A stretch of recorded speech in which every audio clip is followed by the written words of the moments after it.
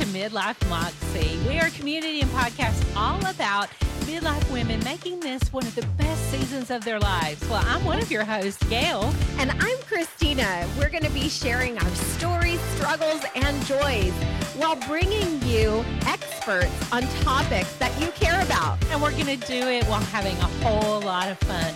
So buckle up, girls. Let's get our Moxie on.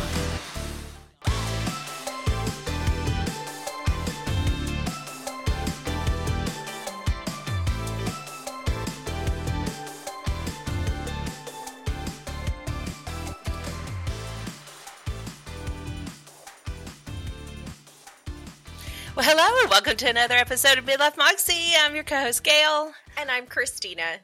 And we have a returning guest, and she's one of our favorites. We do a lot of clubhouse rooms with this gal. We've become friends with her. I just feel like if she lived nearby and it wasn't COVID, we would be doing lunch. 100%. So welcome, Jen Whitmer. She is an Enneagram coach, a certified coach, not just somebody who read some things on the internet.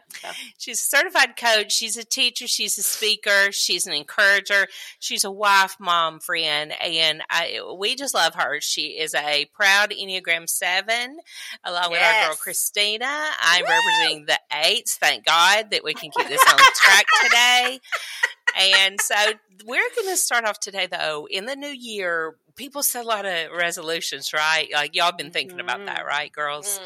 Yeah, got to set some goals. And it occurred to me how the Enneagram might play into this in the way that we select goals, how we're feeling about last year, how we're feeling about starting a new year, and how successful we are in staying that course. Because I think different personalities do this differently. Like, I've seen a lot of people lamenting 2021. Then you see the people that are just super excited about 2022, those 7s. They didn't do anything in 2021, but they are going to conquer the universe in 2022. And their belief is off the chart. Now, in 2 weeks, they'll forget what they said. No, I'm just True kidding. story. But why we write it down, Gail? I think there's some. Yeah, there's something to be said here. Stop being so accurate. I mean, so, some of us 8s are still mad about what didn't happen in 2021 and that we couldn't control the world. I just think it really plays into this. So welcome back, Jen. Thank you. So great to have you again. So we want to remind you guys, if you want more information just on the Enneagram, we did an episode. Christina, you want to tell them? Yeah, it was episode number 3, and we went around and we talked about just the basics of the Enneagram and how you can get in touch with Jen and her specialties and all of that great stuff. So you guys go back, listen to it, get caught up, and then come back and listen to this one, because I think it will add a foundation for the layering process with working in the Enneagram space. So definitely you owe that to especially yourself. Since we're going in a very specific direction today. We are going to talk about it as far as goals and direction. But Jen is going to give us her famous quick spin around the Enneagram clock. Yes. I don't know if And it's famous. she's going Can I to trademark it? Let's try it, that's girl. on Let's you and just your try. attorney.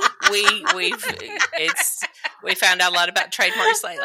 So, Jen, this time though, her spin around is going to focus on core motivations, because that's going to be the driver here in how we look at a new year, the goals we set, and the goals we keep. And our wish today is that you learn something about yourself that enables you to keep the goal or the resolution or the plan. And I think the more we know about ourselves and where we might get tripped up, the more we can overcome that. So what say you, Jen? So if you haven't had a chance to listen to episode 3 and you're like, what is this word that they are saying?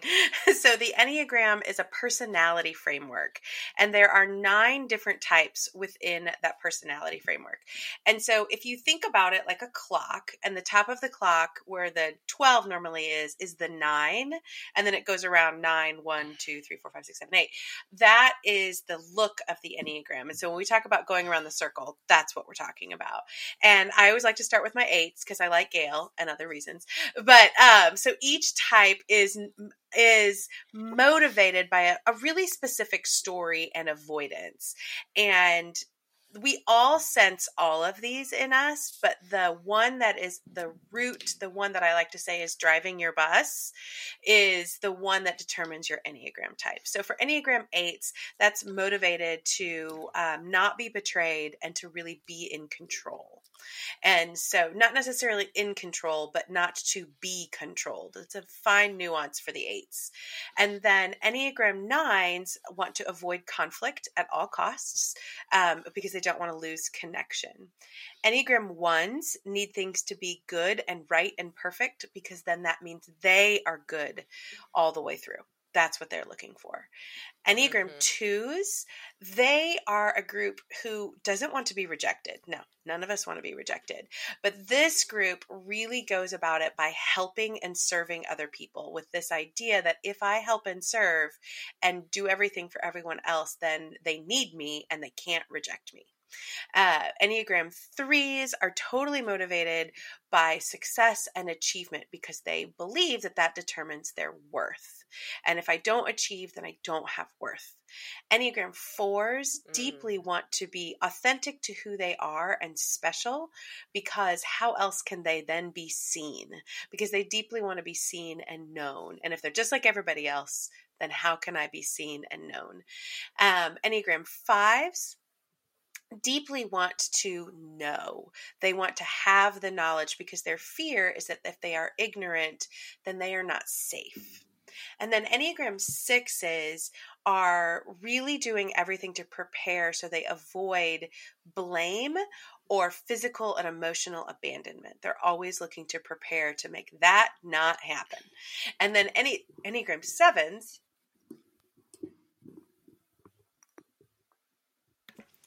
Enneagram 7s are looking to avoid pain at all costs. So they are avoiding that and making things fun and on the bright side, because if they avoid pain, then they will feel safe.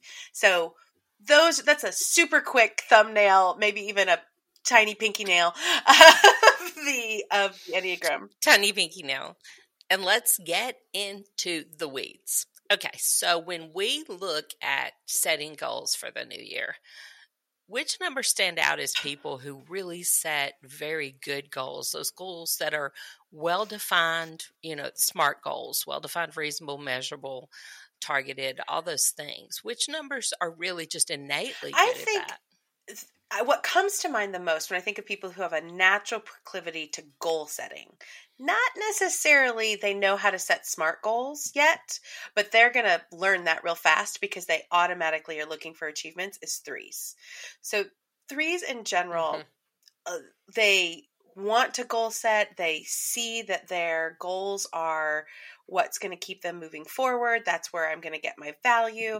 So 3s are naturally that value. way. That's what I started to say. Value. Yeah, so 3s are naturally like that. If that achievement is the core value for you, then that makes sense that you would be, top of the list. Absolutely. With that. And we live in a big 3 culture in the United States. So Yes. Can we talk about that a little bit? So if you are in the U.S., Western culture somewhat, but particularly the United States, our culture presents as a 3. We value the achievement. We identify people based on productivity and their worth. All of that permeates how everybody looks at goal setting. So the way we look at goal setting is very much that 3 lens, which is why I often say that 3s have a harder time because it's harder to change when everything around you supports the same thing that you are. That can be really challenging. Because I think for a lot of people who are a natural 3, who have that driver, I think it could be very damaging, if you're constantly viewing yourself through that lens of this is what I'm valued by. And then what if that value goes away? Then Absolutely. Who am I? I feel that a lot as an 8. Do you see that in 8s too? Yes, Jen? it's slightly different. I feel like people value me for what I can get done. Absolutely. And it is, I can tell you it is, you like it when you're being valued for what you got done. But then when you get alone and you get quiet, you think, is that my only value? You ask those questions. And I have to be honest, I've vacillated between 3 and 8. Am I 3 and 8? But that just drive to lead, filling the vacuum, the betrayal just takes me back to 8 because that's mine. Okay, so let's just talk about the 3s for a minute. We'll eventually get to all of them. The 3 just popped up. We're not going to necessarily go in order. Christina, will you keep up with which numbers we've covered? Yes, I've got him crossed off. There you go. Hey, listen, 7s love to plan. I got to tell you, we do like to plan. We do, and it's and the execution. I hate this this is so funny because one of the things that I have noticed with myself I would say in the last month, just going through intensive therapy with my 7-ness, is that I like to plan, make lists, and then they have to be like perfect. And I'm like, if there is no structure, even though I'm so much like, I want to be left alone, if there's no structure within that I want to be left alone, it's chaos. So planning is important. And people just don't understand it. They're like, oh my gosh, you're giving me whiplash. I cannot take it. I'm like, I know. It's my brain. Is that what's wrong with my neck? It's been hurting lately. What's wrong with my neck? She was going to send me something yesterday that was color-coded, and I'm just over here as an 8 going, what the hell? Gosh. I don't need it freaking color-coded. You're not because she'll change her mind tomorrow. She's going to change her mind.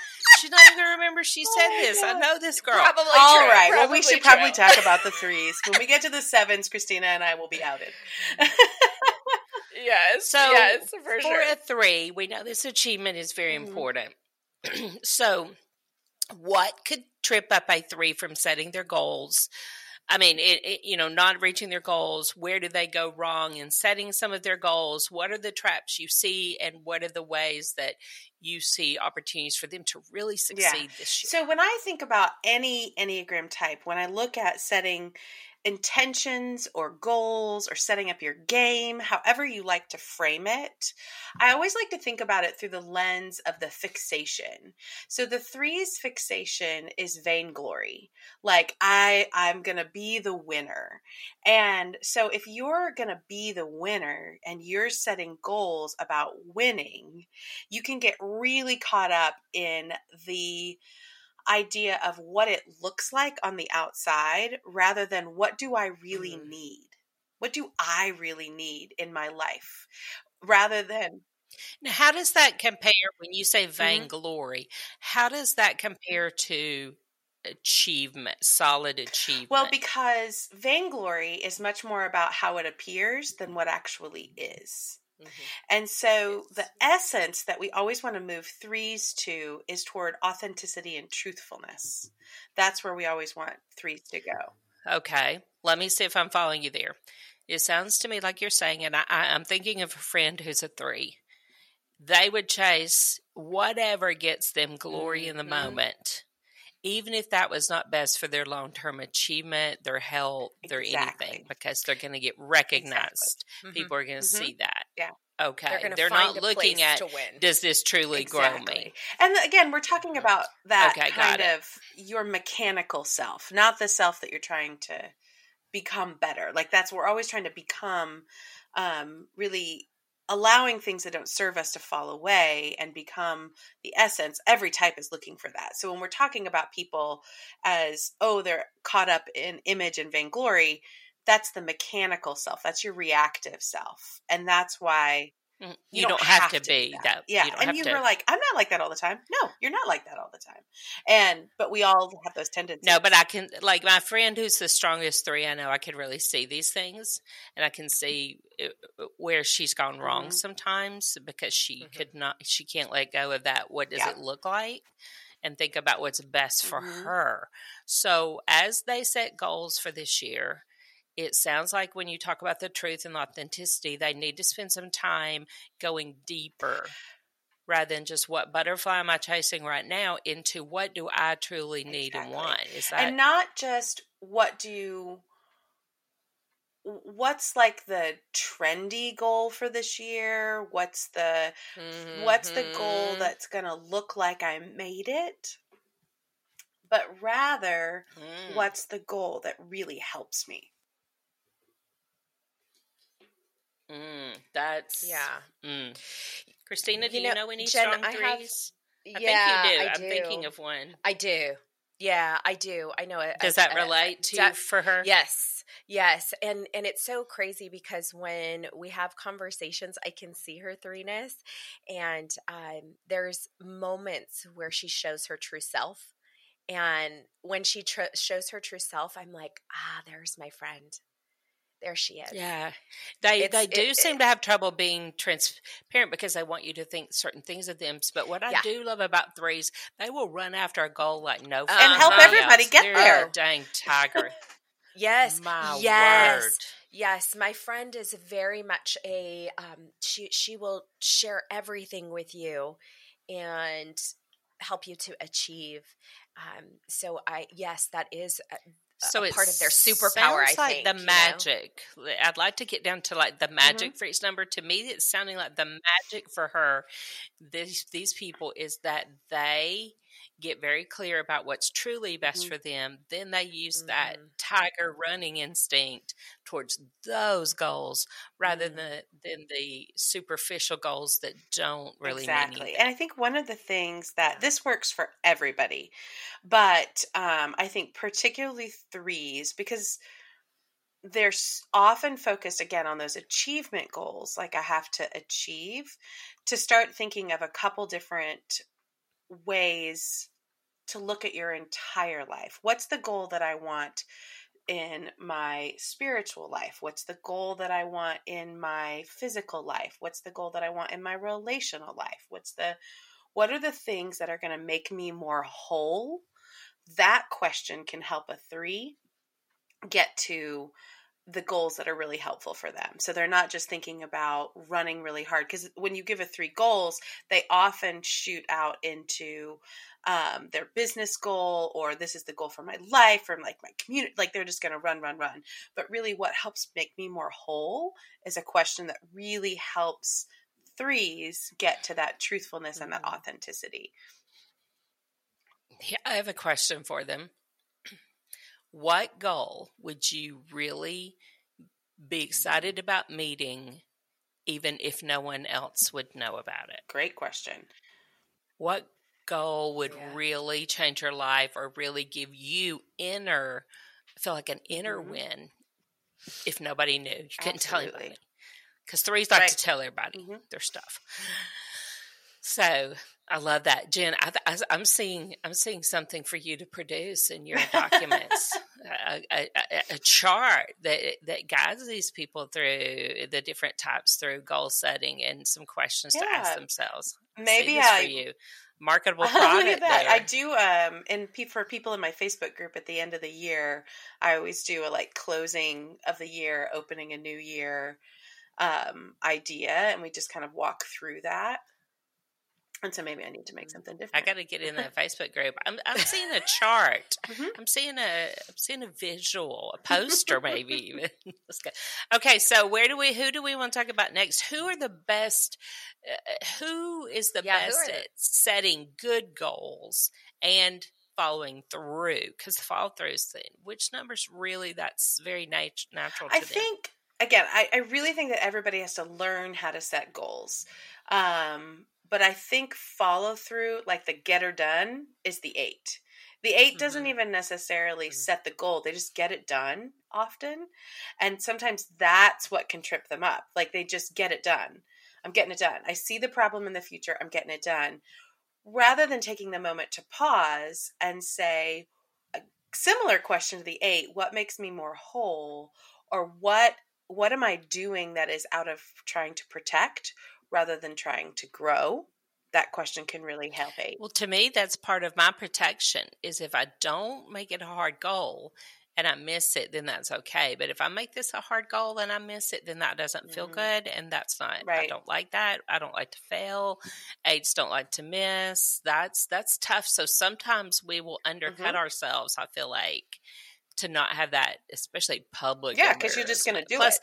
we're such no bullshitters. Like, I hate setting the same goals and people going, oh my God, she said that before, because Christina and I have worked in a business where there's a lot of that just BS goal setting. I'm just going to say it. Love you girls. But we're like, oh, I'm going to do this. And you hear the people say the same thing over and over and over. And there's something to be said with sticking to a goal. But I have a problem with that. Like, that bugs me. Like, I don't want to be that person, that just keeps saying, blah, blah, blah. You know what I mean, Christina? Like, Yes, I can't do I that do. because I think I'll look stupid, and you, Lord knows, us aides don't want to look with stupid. Gail, for the longest time, I will say this, I did not want to set a goal because I was like, okay, I was like, Gail, I'm like, if I do it, I do it. If I don't, I don't. But then I realized the importance of setting the goal so that I could track my progress.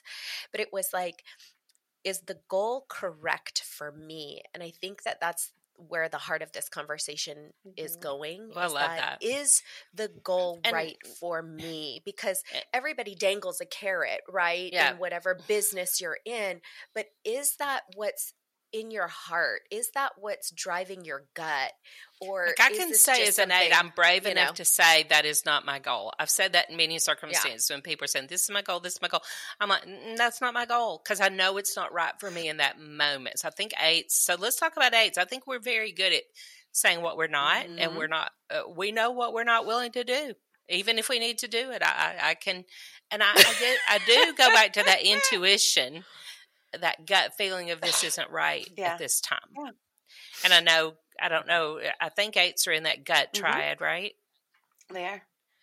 So sometimes so as an eight, what can I do better? What can I get over my fear of failure? What do I need to do, Jen? I think the questions that you thought about are so powerful for eights in particular. Being an eight, that's good because it helps you communicate that way to other people who think and act and feel like you. I think the thing I would add is the fixation of the eight is excess. Like, we're just going to do it all. We're going to do all the things, and we're just going to keep this excess happening. And the essence of the eight is innocence. And those don't seem connected. Those don't seem connected. I can see that. Yeah. But the thing that can help eights when they're setting goals is, what can I stay innocent about? Not innocent like lacking knowledge, but not having to take that all on. I don't have to take it all on. I don't have to be the excess. What keeps me innocent? It's hard because I do feel like I need to be good at everything. Yeah, she does too. She's like, I gotta learn this all. I'm like, oh gosh. Like, I need to go get the mail the best way there is to go get mail. I mean, it's stupid. There's almost this like a one. That's I like packed the car for vacation, and it needs to be packed really well and with excellence, and the way that's going to cause success and be flawless. And if we are going down the road and we need something and we can't get it out of the back, then I feel like I failed. I didn't pack the car right. I didn't think that through. It's so ridiculous, but boy, does it pay off for my family, because their shit is where they need it to be. The dog's is right at the back of the car. The snacks are within reach. It's stupid. I do need to get over that, but I think we get I'm just going to be honest and transparent. I get overwhelmed. Yeah. And so when I really want to get focused on a goal, I have to almost tie my hands behind my back and put blinders on and say, this is what matters right now. And I've learned to say, like, even people are like, well, you need to lose some weight. Well, I'm aware. Don't write in. I'm aware. But I can't do that and chase my biggest career goal and chase this. I have learned that about myself. And I have learned to say, that's not the season for this. I think for eights, it's really helpful if we can learn doesn't mean we're not going to do that. We're just going to sit this on the shelf right now, and we're going to put our energy here. And when I have done that, that has taken off so much pressure to just call it out and acknowledge it. I know this needs to be done. I know this is in my heart to do it, but it's not the time for that. Is that good overall? I think for that's eights? good for everybody, but particularly for eights. Again, through that lens of what is innocence means I don't have to solve all the problems. I don't have to solve them all. And that's when you're talking. And I think I can. That's what's effed up about it. I think I can, I see things to be solved. I see everything as a problem to be solved, Jen. I think there's something wrong with me. Like, no, if that's I walk how you into see. a restaurant and they're not seating people properly, my mind goes into, well, this could be better if, or if I'm in a parking lot, they didn't line these spaces off correctly. This traffic flow is jacked up. They need to fix it. It's just, it will drive you insane. And I think realizing that that's not that's not yours. And that's really hard. It's really hard. And that's but when we're talking about goals in particular, you have to lay down things that aren't yours. You cannot set a goal that you're going to fix the parking lot at Kroger. That's not who you are. Although you absolutely can. You could probably solve it. But you know what I wonder? You know what bothers me? Somebody got paid a lot of freaking money to line it up that way, and they did it wrong. They could have paid me. Okay, so as I'm thinking, moving off eights a little bit, I think we've identified some things for them. I want to talk about fours because our daughter's a 4. And that girl, she is a set a goal planner. And I mean, when she does, she is like a dog with a bone. And a train could hit her in the side of the head. Like, she does that thing called 75 hard. And y'all, that is something else. I mean, she picks these very extreme goals, and she gets almost robotic about it. Like, there's no consideration, there's no letting off. This has to be. Is that normative for a 4? What is normative for a 4 is the extremes. If 4s feel sad, they want to feel sadder. If 4s feel happy, they want to feel happier. So the extreme nature of it makes perfect sense. That's interesting because she is dramatic. And the thing about... And she lives in her feelings. Yeah. Oh, goodness. That girl, not only does she want to have a feeling, you better acknowledge she has that feeling. Because if you're not acknowledging it, that's not. Yeah, well, it's because of that fear of emotional disconnection. If you don't see me, that I don't have validity or identity. And that's where that comes from.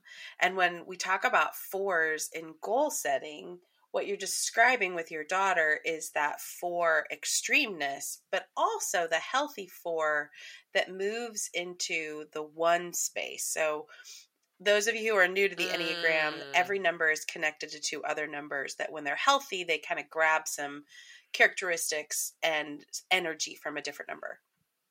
And so for 4s, moving into that 1 space of like, ooh, here's all the chaos, let's put it in some order and go after it, that's where 4s get stuff done. And so for a 4, when they're goal setting, they kind of have to shift to that 1 energy. And there are a few things about 4s and goal setting that I always want to talk about. One is it can be very easy for 4s to set goals based out of envy because their fixation is envy. What do other people have? I know how do I want that?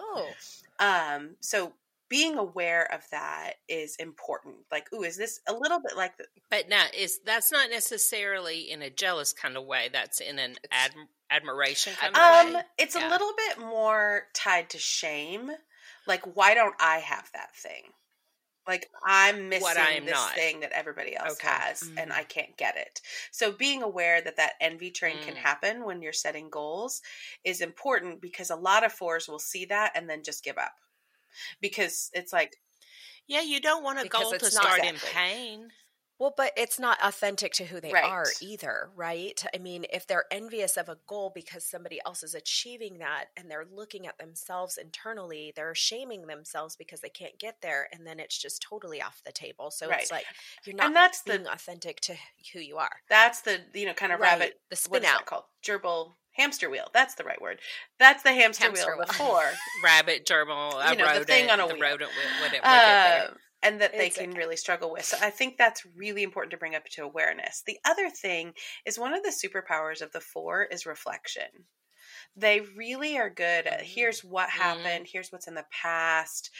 And when a 4 can harness that positive reflection, not mulling over in nostalgia and the good old days, but really here's what has worked well in the past. Here's what did not work well for me. Here's what brings me energy. Here's what does not bring me energy. And really tapping into that authenticity of who they are, that helps them set goals better. Yeah, she is very, what is that word when you are attached to like memories of things? She's very, the word's slipping me, sentimental. Yeah. She's very sentimental. And That's my sister. Can she get serious about a goal and break it down, and she will buy what she needs. She will set up the life, the schedule. I mean, she can just really, she's a chip away at and that's such a positive goal space achiever. for 4s. Like that's a really healthy, positive space for 4s. And she likes it. She likes to write it down. She does like to color code it and put it on. Loves a good calendar. Loves a good ink pen. Loves all the things, markers. I remember going back. I mean, even middle school. I just got erasable pens. Oh I was so excited. It was so cute. In like middle school, my son would come home and his school supplies had not even been open. They were at the bottom of his locker. And Haley would come in her little backpack. Her little pens would be in rainbow order. I mean, meticulous. So I think that order, when you combine order with planning and that desire and that commitment that a 4 can have, that can be, that's what I find out about a 4 too. They can be super committed to people, to things. They don't, like she's been experiencing some things with her job that she doesn't love, but she's so committed there. I don't know if she'll ever leave. So that if you harness that commitment with a proper plan, man, can they accomplish some things? She can really accomplish some things. Okay, who do you want to talk about next, Christina? You want to talk about your 7s? I want to talk about. Let's talk about the ones. Let's talk about the ones. And the reason I say this is my husband's a 1, and last night we had a conversation about goals. Because I'm in my goal setting mojo right now with all of the businesses. Watch that out, we have. Christina's I on know. it. Watch out. And I started to ask him some, probing questions and kind of seeing from the outside the holes that could be maybe filled or, processes that could be a little bit better. And so he was like, "Oh, those are good ideas." I'm all, "Oh, okay, that's awesome. Let's do it." So let's talk about Christina. Are you pushing him towards a certain direction? Well, no, because here's the thing is that his oneness is so strong. Like, he does not want to hear anybody else's opinion. Like, I love my husband so much, but he's always right. Like, you guys, he's always right. And he will tell you there's only one way to be right. And I'm over here like, big Kev. Oh yeah. And I'm over here like, there's a million ways to be right. And he's like, oh my gosh. So let's talk about the ones and how they set goals and, maybe their pain point in their goal. I think much like the 3s, they are a natural goal setting posture. Because one of the superpowers of the 1 is taking chaos and putting it into order. They're amazing at that. When I think about the 1s in goal setting, the really hard thing for 1s is their fixation is resentment. They get really caught up in resentment. And resentment is anger and envy. And that comes together with practically in their minds as shoulds. I should do this. I should do this. I should do this. I should do this. My one friend, she's not envy. She's not feeling any way about you. She's mad at herself that she doesn't have her act together. I've heard her say that every times. Once in a while. But you said, though, something there that I want to ask you about, because my strongest, like I have these representatives of all the numbers, in my 1. She is the messiest human.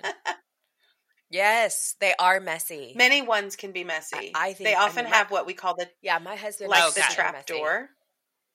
There's a space that's really messy for them because they're working so hard to control all the other things in every other area of their life. They often have a messy space. That's one aspect. Aspect two is that if it can't be perfect, I'm not going to do it. So maintaining order is an ongoing thing. It's never done.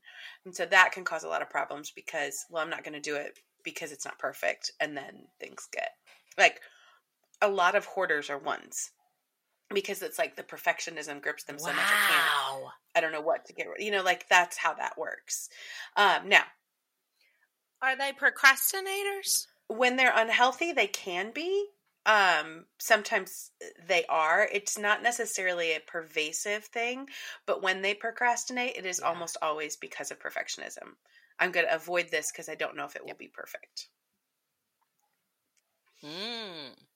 You know what? That's so crazy because we have an account that we went for, and my husband was like, I just don't know if I want to go for it because, oh my gosh, what about this and this and this? And it's okay. And I was like, but this could be a big deal. So why don't we just solve the problem instead of not doing it at all? And he's like, no, it's fine. And I'm like, oh my gosh. So this helps me to enter into that space with him, you know, and gives me a great understanding now of why he does that sometimes with different projects. So this is good. This is really good. I'm loving this. So when ones are okay, Jen, I was just going to ask something related to that. Do they struggle with risk taking? They can. Yeah, I mean everybody can struggle with risk taking. My husband does but not. The idea of if a one takes a risk, they've either grown a lot or they think they can do it. Like it's not necessarily a risk where they don't feel like they have that capability. They like have decided I am capable of this and I can keep going. And so then that kind of risk. That's my husband. Yeah, because he'll take a risk as long as he knows there's not a lot to lose, or that if he loses it, it doesn't matter.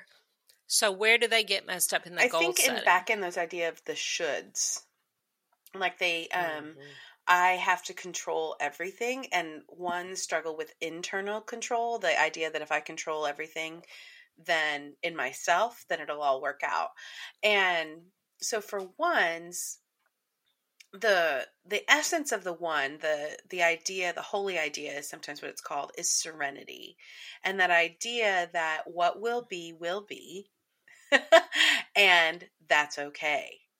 Like that's really challenging for the one. So when they're setting goals, the idea of what will help me be the best person that I can be, not perfect. Well, like picking other words besides perfect.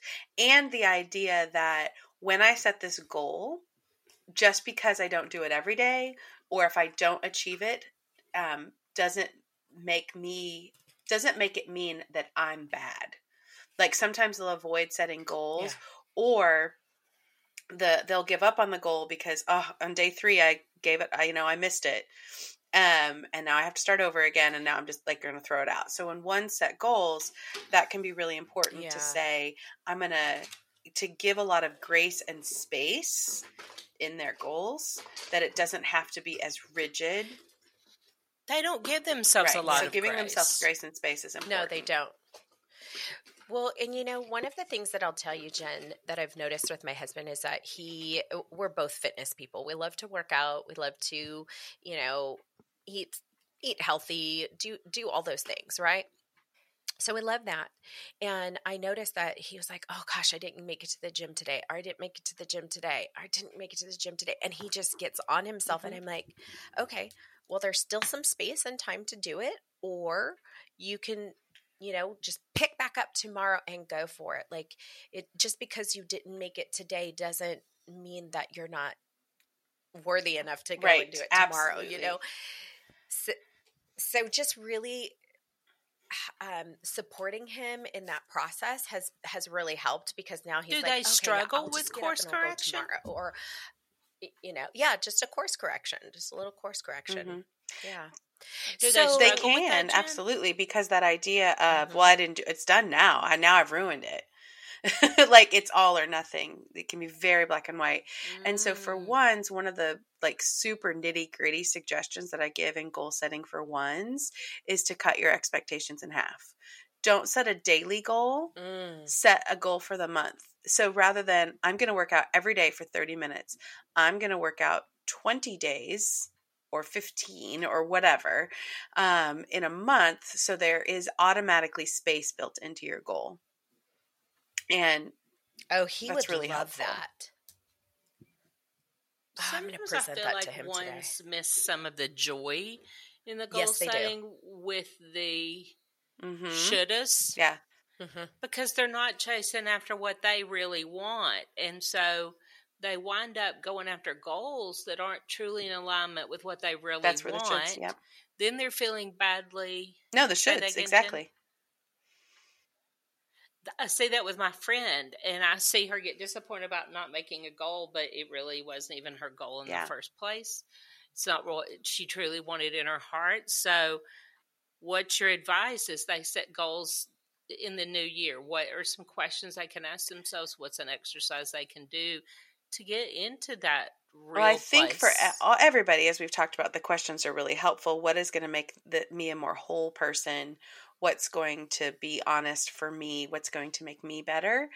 I think the thing for ones is very much about the leaving the shoulds behind. Their inner critic, that internal voice, is so loud, and it moves the goalposts. So like if oftentimes a one will set a goal, they'll meet the goal, and their inner critic will say, then you should have set a bigger goal. Or if they don't meet the goal, then they're like, see, you're crazy. Why would you ever do? Like, it's just this internal voice.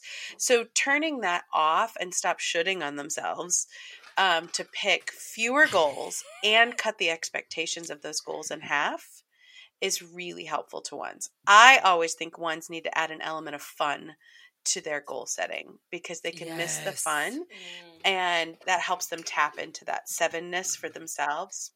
Maybe some blinders too, because I've watched my friend. She will be going down her path, but then somebody else achieves something or does something, and she'll say, "Well, maybe I should." Yeah, they should. I'm like, no, stay true to what you've said, what you know, and what you are. Is that absolutely, and that's where the serenity comes in too. What will be, will be. Like it's okay, and helping them, helping themselves to really enter into that serenity. And laying things down that they don't have to so tightly control at all. Oh, whoops, Ranger. So they don't. Okay. What number's next, Christina? Let's move to, now that we've done ones, we've done eights, we've done threes, and we've done fours. Let's move to the sixes. I know I'm kind of all over the place, but my son is a 6, and I have watched him kind of set a goal, and then he's like, meh. I'm like, what is going on? What's going on there? Like, help me to understand a little bit more, son, why we can't execute here. So let's dive deep into a 6. What does the goal setting look like for them, and what are some questions that can help them move out of their whole chaos that's going on with one of the things that's really important to know about 6s is that they are very community minded. And so in some ways, very much like 2s, they can give up their own goals because of what others need of them, or they feel the need to prepare for others and not keeping their eyes on their own paper. That can happen. And 6s are, their fixation is angst. So they can easily get caught up into the unbelievable amount of minutia that it means in setting a goal. So for example, one of the goals that I have this year is to have 10 keynotes. So I want to book 10 keynotes this year. That's a big goal. It's a bold number, but I know that there are steps to take to get there. as a 7, it's fun to plan all of those out. Ooh, I can need to do this, this, and this. 6s can get overwhelmed by all of that planning, and they then think of all of the worst case scenarios, and they want to prepare for every single eventuality. Well, that then becomes exhausting. So why do I even want to try for 10 keynotes if I have to do all of this work and all of this, and I don't even know if that was the right decision to begin with? That can be the trip up for the 6. And so for the 6 to move toward courage, their essence of courage is really important. And for them to ask themselves the question of really, what is mine? Everybody should ask themselves the question, what is mine to do? But for 6s, what is my thing that I need? Not just what other people expect of me or my community wants, all of those kind of things. And to lose a little bit of the skepticism about themselves. They're kind of these loyal skeptics, and then they're kind of like, can I really do this? And that's when they step into courage, because courage isn't not feeling that, but courage is doing it anyway. Yes, I love this. This is really helpful because I see my son doing this when it comes to his peers around him. He'll see other people doing certain things and he'll say, okay, I'm going to jump on this. And I'm like, okay, is this where you want to be? Is this serving you well? Like, yeah, let's kind of figure out here, is this the direction you need to go before you go? And we all put is that even what you want? Well, right. Some of the numbers will run after goals that aren't even what they truly want, because that's what everybody else is doing, and we should. Or I perceive that need. Okay, let's bounce. Like, it's not just what other people are doing, but it's, this is what other people need. Maybe that's what I need too, or they need me to do that. That community-minded nature of the 6 can get wrapped up into that goal setting. But a lot of it is also that fear about, what if I'm not well prepared enough to meet this goal? And really having the courage to try anyway.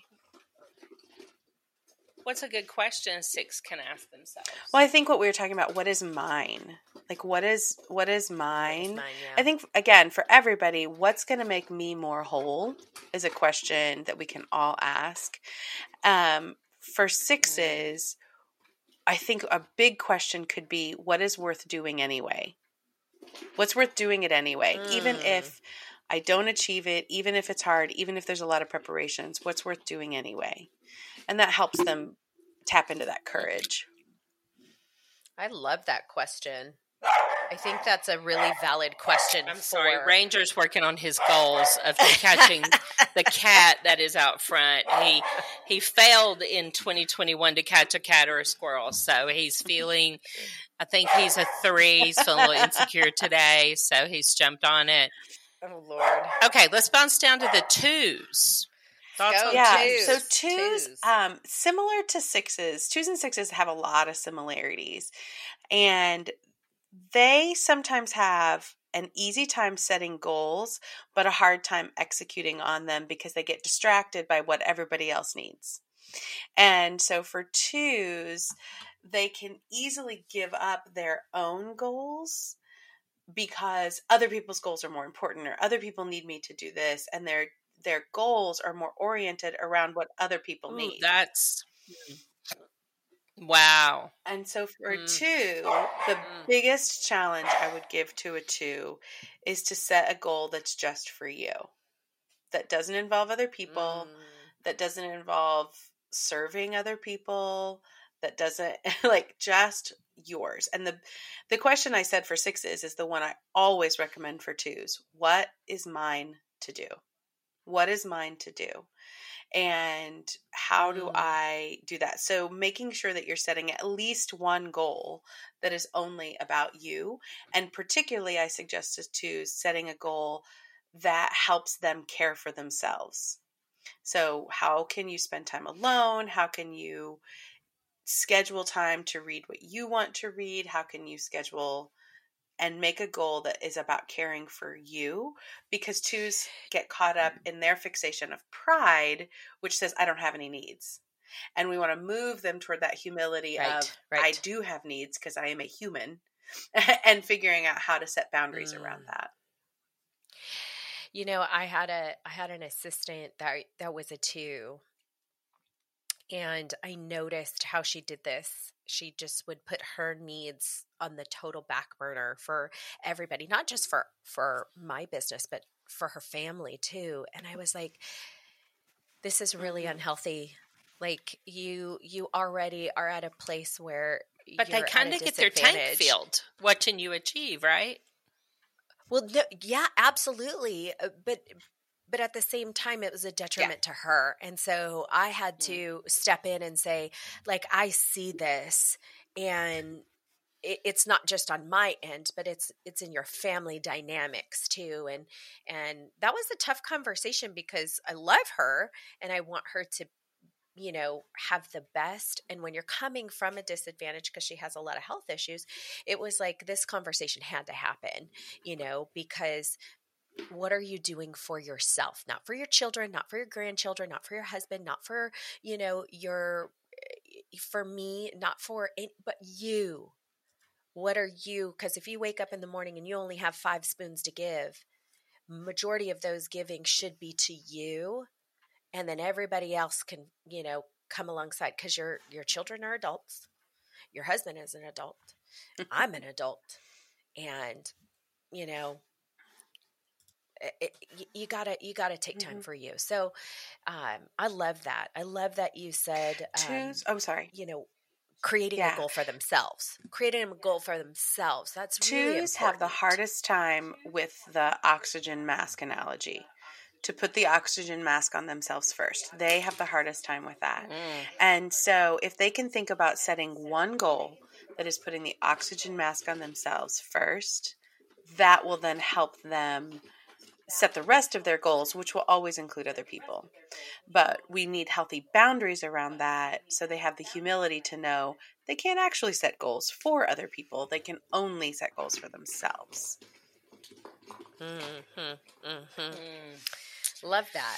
All right. Well, let's move on to, Fives. So we've done, 5. So let's go. We'll save 7s for last. So we still have 9s too. Us. So 5s, Enneagram 5s are interesting. Sometimes Enneagram 5s are like, they don't need goals. I don't need goals. I just keep learning. In some ways that's similar to that 8. I'm just going to get it done. Or I don't know enough to set my goals. That can be a thought coming in. That's annoying. Yeah, that can be a thought in the back of their minds. So when 5s set goals, so the fixation of the 5 is avarice. This idea of scarcity. I don't have enough, so I have to keep it all. I don't know enough. I have to keep going. So when that shows up in your goal setting, you often set very scarcity-minded goals that are almost too small. And the essence... You're playing not to lose instead of playing to win. Or because I don't know enough. I don't know enough of what's happening. And so what we want to move 5s to is non-attachment. That idea that I don't have to be attached to the outcome and the learning in order to be safe. And that a goal can be an experiment or a test, can be a helpful posture or a lens through which a 5 can set a goal that gives them a little bit more freedom. Like, I'm going to test this hypothesis. That can be really helpful to a 5, because then that's much more about testing something than this idea of I have to achieve it. That can be really helpful for them. So they set wimpy goals. What about so when you are... When you're engaging with somebody, right, and they're a 5, and the language that you would use, would it be, instead of it being a goal thing, hey, are you willing to partner with me to test this? That's great. Yeah, I would love that. Is that a good language to use with them? Christina? I think also girl. I'm trying to up my game here. Defining terms is essential for everybody. I just think defining terms and sharing language is vital to any clear communication. When a 5 is setting goals, though, is really defining the difference between purpose, intention, vision, mission, goals, implementation. Like, those are all different things, and sometimes they all get lumped into goals. So if a 5 is Yes. really clear on what's my purpose, what's my mission, what's my vision, what's my value, now how do I turn that into a goal, and then how do I implement that? That also helps a 5 set goals. I mean, that helps everybody again, but I think for 5s, that helps them see where the experiment This sounds is. like a group to the old question of what would you attempt if you couldn't fail? Oh, might be everybody gets that question. a good one. Everybody when setting goals. I Okay. love it. Let's see. We got to keep moving so we don't miss anybody. So let's do the 9s right quick. I think goal setting is the hardest for 9s. Goal setting is the hardest for 9s Really? because prioritization is really hard for 9s. What's the most important thing Oh, wow. is very challenging. There's lots of doing in 9s. There's a lot of doing, but it's not always moving them towards something. We call it unproductive doing. There's doing, and there's stuff that is helpful, but is it the thing that I'm supposed to be doing right now? Like, it's helpful that I clean out the under cabinets of my kitchen. Is that the thing that helps me get out the door to work that day? You know, like, I'm using an extreme example, but that internal thought process of the 9 can be like that. I'm looking Can for a where 7 this also resonates. have that? Because I feel like 7s have that too. You're just we have a distracted. distracted nature to it. We can prioritize easier when we want to, when we can give it up. My husband's a 9, and like where I see this is like we're leaving to go on vacation. And he's doing things that don't get us out the door that moment. And I'm like, what are you doing? Let's go. Because Christina, shut up. He's great. Leave Dan alone. Poor but guy. now, my husband, you talk about doing, he loves a to-do list better than life. Like, we can't do it until we put it on the list first. Like, he spends more time making the list than the 8 has already executed. He loves, he has the Todoist app. He has the this app. He has all these things on his phone that drive me nuts. But now, as far as being a dog with a bone, he really can. He's a runner, and like he has these apps that train him for his next event. And if he doesn't follow that to the T, I mean, he is sour. Like, if he missed his run today, well, I was supposed to run 6 miles, and now it's raining. I only got to run 3. So, I mean, just world ending. Well, because it took so much. He sounds really healthy, actually. He's figured out how to manage the struggle of prioritization, and so he's worked that out. But because that took so he has much apps for effort, that. but he does. But it took so much effort to get there. So much effort. When it doesn't happen, the devastation is like, oh my gosh, that was so much work and I didn't even get to finish. That can be really challenging for the 9 because they're. I think like they the do like to letdown. check boxes. Absolutely, they feel so. Yeah, I mean, like he even has lists for personal phone calls. Just people he wants to call. He'll say, "I'm going to call them every 3 weeks," and he's got it on a list and an alarm. I'm like, so the struggle for this 9, the fixation of the 9 is sloth. And it's not laziness. It is a disconnection. It's a disengagement. Almost an apathy? Exactly. It can be this disengagement. I can see that. That's what makes it so hard to set goals. And really the essence of a 9 is action. Once they start moving, that's when they often actually know what they want. Sometimes it can be very hard to decide when there is no action. And so for 9s to set very action oriented activity goals can be really important, and then adjust. So, okay, is this working? Is this not working? Setting that up at the beginning is really valuable. I can see that. Something else about him, he doesn't need the adoration of the crowd.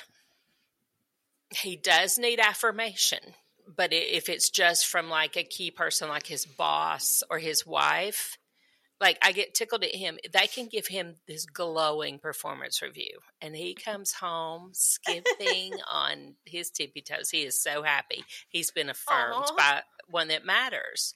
And I'm like, so how big is your raise? And he's like, I don't know. I don't know if I'm getting a raise. I'm like, because as an 8, I'm like, if you tell me I'm great and you don't back that with a raise, I think you're full of crap. And I think you're abusing, you're abusing me if you think I'm that great and you didn't give me more money.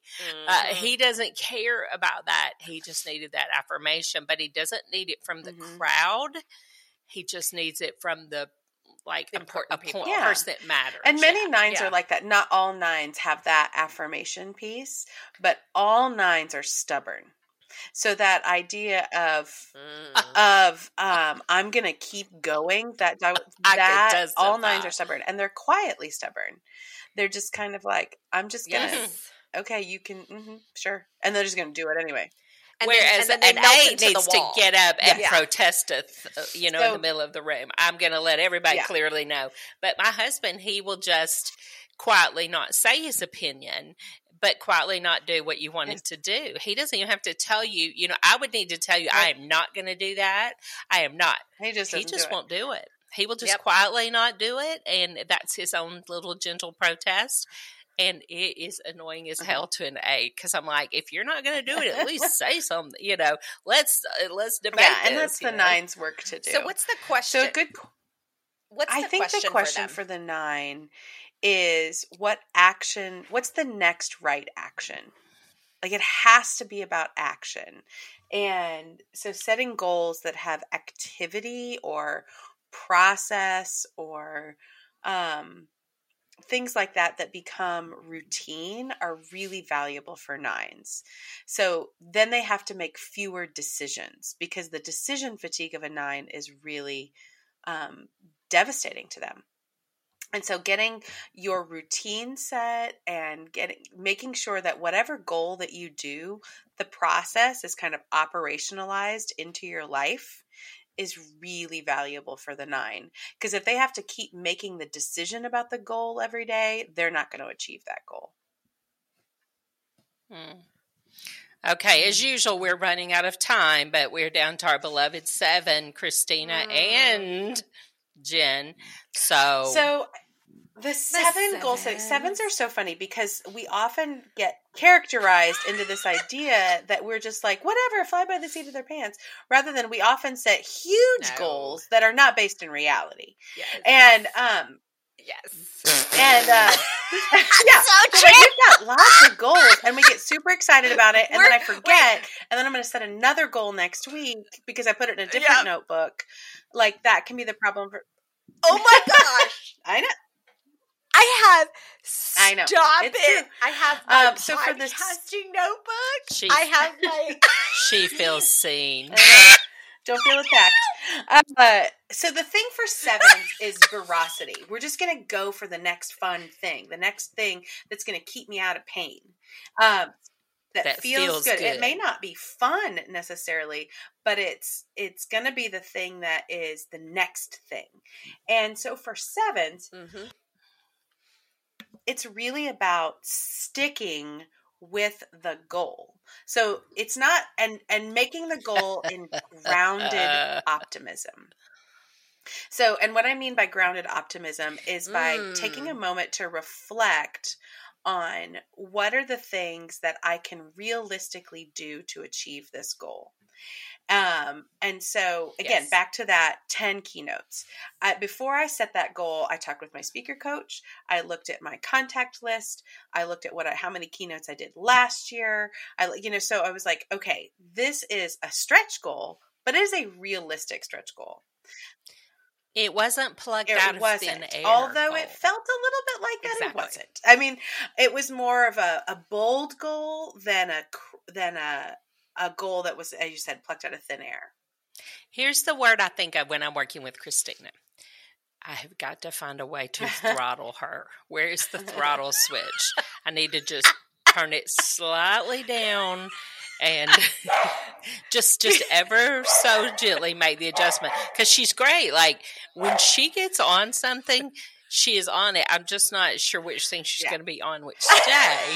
But now she can get some stuff done. In fits and starts. I'm just not sure each day what she's going to do. She's a little unpredictable. I have a good friend who is an Enneagram 3 who I joke with her that she's my efficiency dealer, that just is really helpful in watching her and how she processes and operationalizes goals that I can start to adopt into my life. I am never going to be the person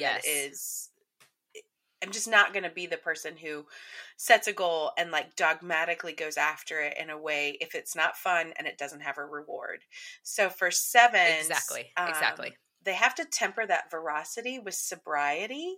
And sobriety isn't not fun. Sobriety is what's real. And so, what's real for us is that we need fun. And so like one of my goals, so besides the 10 keynotes, and if I get 10 keynotes, I'm going to a weekend Broadway show in New York. That was my fun goal. So because it's the big goal. Yes, girl. But one of my other goals this year is to do 30 workshops. So for teams, which is a little bit different than a keynote. So like sitting with a group for half a day, training type work. And if I do 30 keynotes, I want to buy a Remarkable. So that goal has a little bit of, because it's so much more practical. To me, it was like, this is a fun, that's fun. Like, if our audience could see her face when she said the prize, her little eyes started sparkling, her hands are rubbing together. She could taste the prize already. So it's even because it's easy for a 7 to say, well, this isn't fun anymore. Or this isn't turning out the way I expected it. It feels a little painful. It feels a little uncomfortable. And so if there's something that is worth the pain, that's what a 7 has to get to. What makes this worth the pain? Now, my key motivators are really to help people live whole lives, to help improve workplace cultures, to give people skills, to communicate clearly. All of those are deep motivators. Do you find it hard for you to do the not fun parts? Oh, yeah. Anything that's boring. Like yes, yeah. Absolutely. I think 7s have to ask themselves, am I willing to do the not fun part to ultimately get to the goal? Yes. And that's why the prize I know is for important. me, because 7 is my wing. 7 is my wing, and so I deal with some of that. I think sometimes I have to do little tricks with my brain, like do the yucky thing all first. Kinds of practical. Then I get to do the fun things. Like the creative part, like I don't want to get in the woods and the minutia. But something you said about your 3 is your kind of accountability person. I think if we, and I would love, I'm going to ask you something, I'm going to put you on the spot here. I'd love for you, would you be willing to make us a list or a blog post or something of who makes a good running partner for the different? Oh, that would be awesome. Interesting. Like, I would love you forever if you would do that, because I think we have to know who that person is that we go to for the real talk. Like, my friend Martha will keep me so, like, when my head starts to get a little big because of my last accomplishment, my friend Martha can let me know what's really up faster than anybody. And I really listen to her. And I can also make her stretch and put down some of her inner critics. So we work very well together. She also likes to she likes to get in the dirty while I'm over here creating. So we make a good pair working on a project. Do I need that to always be that I dump that on someone else? No. But, I would love to explore how those numbers work together, because I think it's really important that you have accountability partners. And I'm going to end with that. I think you have to be an accountability partner. It's probably shouldn't be someone you're sleeping with, I always like to say. They are a little jaded, and they're going to let you slide. Like, Kevin has no ability to keep Christina in check, none whatsoever. None. I think it has to be somebody you deeply respect. He's lost total and that control. You don't want to disappoint. Well, I think the big idea. So we have a hard stop today, so we're going to have to give you the last word on that. Every Enneagram number can support other Enneagram numbers when we're all trying to be healthy in ourselves. And so that is, and regardless of your Enneagram type, accountability and goal setting should really be based in relationships. So who are you close with? Who is good for you and brings out the best in you? Those are the people you go after. Whom do you trust? And who do you trust? I love that. So we'll have Jen back again. And if you're on Clubhouse, join us on Clubhouse. Every other Thursday, we're with Jen in our Midlife Moxie Club there. And this year, we're going to be doing some focusing on leadership and the Enneagram type. So we're excited to explore that. We can't get enough of Jen Whitmer, let me tell you. So if you can't get enough, you go to jenwhitmer.com. That's JEN. 2 N's. 2 N, Jen, friend. 2 N's. I always forget. Yeah. JENNWHITMER.com. We love this girl, and she is just the most brilliant Enneagram expert I've ever chatted with. I love her. She brings it down to real terms, and if you want to know more about the Enneagram, she is definitely your girl. So that's really, we're running over today as usual. So we're going to let it go there, and until next time, Christina, what do we say? Go and get your Moxie on. Thanks so much for being with us, Jen, and thank you guys for listening. Bye-bye now. Bye.